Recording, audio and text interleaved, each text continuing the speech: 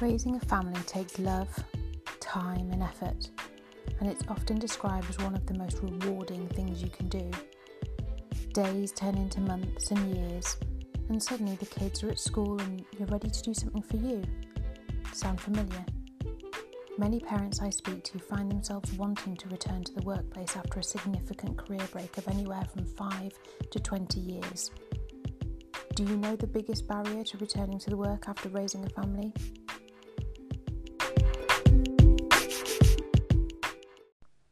The answer is confidence. Once you've decided you're ready to return to work, next come the doubts. Will I find a job? Oh, my skills are so out of date. Will I fit in? Will I be able to use the technology? Will I be able to find something that fits around the family? CV? What CV? I'm useless at interviews. No one would hire me. You get the idea. This is where I come in. The reason I do the job I do now is because I wanted a career after having my kids. I was successful, ambitious, willing to work hard, but suddenly my career felt like it had been halted because I had had a child.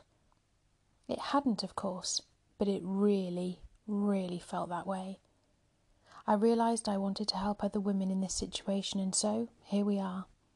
As a mum who is still successful, ambitious and willing to work hard, but who wants to work around her family, I want to share with you what I've learned about having a career after kids. And whilst listening to this podcast might not give you instant confidence, I hope it will give you some tools to help. So in answer to the question, is it possible to have a career after having kids? The short answer is yes. It is absolutely possible to have a career after becoming a parent. I've seen it and I've experienced it. But this wouldn't be a very good podcast if that was my answer though, would it? So allow me to expand. I think for many people, having a child changes what you think about as your career. Whether it's that your values have changed or your circumstances require a change in your career, the first step is to start where you are now. For some mums and dads, they don't want to return to a previous company, role or environment. One of my clients was telling me she could have stayed in a 100k a year job, but she realised she didn't want the pressure of that kind of role. Other mums thrive on the pressure and challenge of a high-flying role. It's entirely personal to you, and it depends on what your life looks and feels like. So take a moment and answer these questions. What is important to you? Take a week and find pockets of time, about 3 hours in total, to think about what's important to you in terms of what your working week might look like, how much pressure you would like from your role, and what that pressure looks and feels like for you. What kind of flexibility you might want or need. What are your strengths?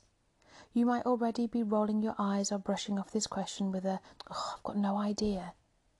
But one of the things I do in my coaching sessions is to put people in pairs if we're doing groups or with me and get them to talk about a positive experience.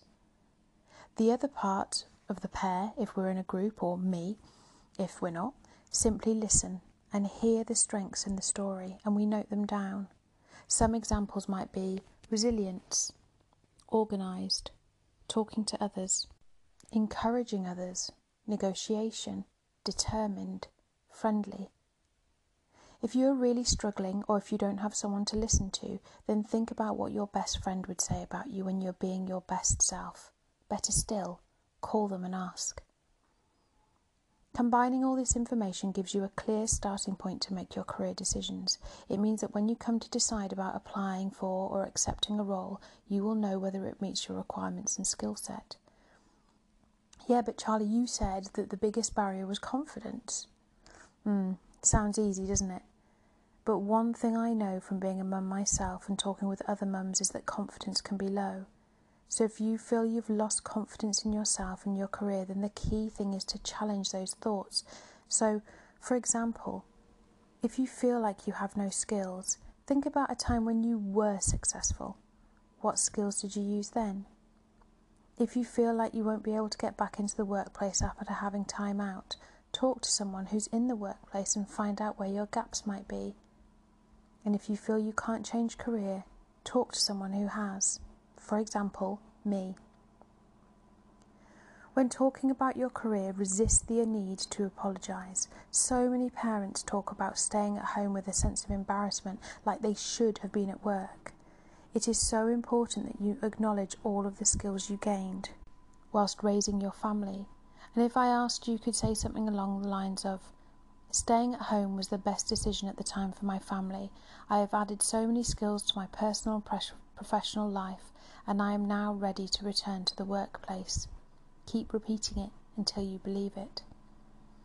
Being at home with your family brings new skills and hones existing ones, from dealing with people, negotiating tough deals, getting creative and thinking outside the box, and time management, to name but a few.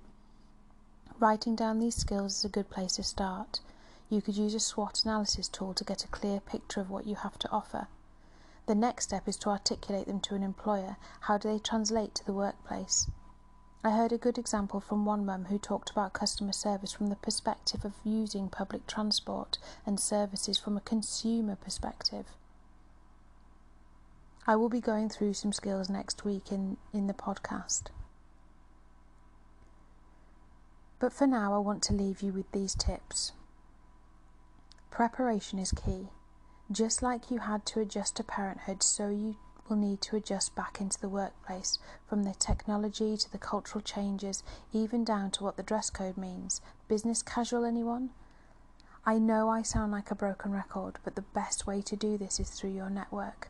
So think about who you know who could help you today, whether it's offering to take somebody out for a stroll or a coffee to ask them about their job, or whether it's speaking to a former employee or employer or peer and asking them if you can have a chat about what the world of work is like now, or what it's like to work for a specific company or within a specific role.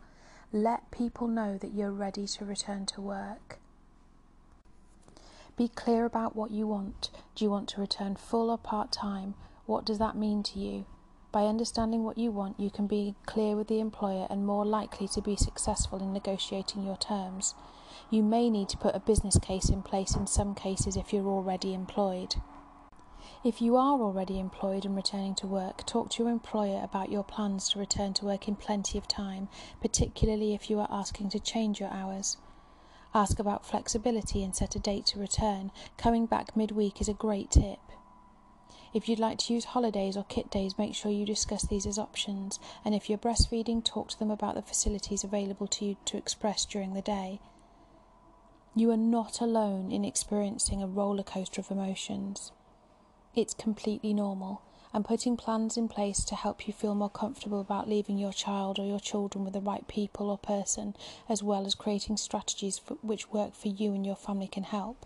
So let go of the guilt and take it one day at a time. What are your priorities? Set them and stick to them wherever possible. You may even need to learn to say no. I know I did. The first time you have to leave a meeting before it's finished in order to pick up your child can feel really uncomfortable. By understanding where your limits are, you can be clear with yourself and your colleagues and make conversations easier. Have a practice run. If you still have small people who depend on you, have you attempted to get yourself and them out of the house by the time you need to leave? What's the traffic like? Can you make your train? Create strategies which work for you. I'm a morning person and get up much earlier than everyone else so I can get ready in a relaxed way and then get my daughters up. Other people prefer to get it ready the night before. Understand you can't do it all. You and your partner cannot work full-time as well as keep the house pristine, eat home-cooked meals every night as well as everything else which needs doing. Something will have to give. Find help for the things you need and can afford. Online shopping delivery, hire a cleaner or get your ironing done. If you need help, ask. Allow time to adjust. Be patient with yourself and those around you. This is a big change and probably nothing like you've experienced before. Take one day at a time if needed. Speak to a coach or a mentor if you can afford one or find one. They can help you get a sense of perspective. Embrace the positives. Returning to work can bring a chance to eat without being interrupted. Same for loo breaks. Have an adult conversation. Feel like you're making a difference and reaffirming your identity as something other than your child's parent. Accept your projects have moved on. Whilst it might be nice to slot straight back in where you left off if you're returning to a company, you have changed. The company might have too, and it's likely the projects will, although not in every case. You may need to pick up a project partway through or do a completely new role or project. And finally, trust your skills. If you were able to map out your skills before you went on maternity leave, then review them. But if not, stay calm. It can feel like you've lost all your skills, but I promise you, you haven't. They're still there, albeit you may be using them differently. As I said, next week in the podcast, I will be going through 5 skills that we need to return to work after having kids. Because this is an area that sends the fear into people, so I want to just address that in its own podcast. So that's it from me. Hopefully it's been useful. If you have any questions or you need to talk to somebody, then please get in touch. I'm very, very happy to help.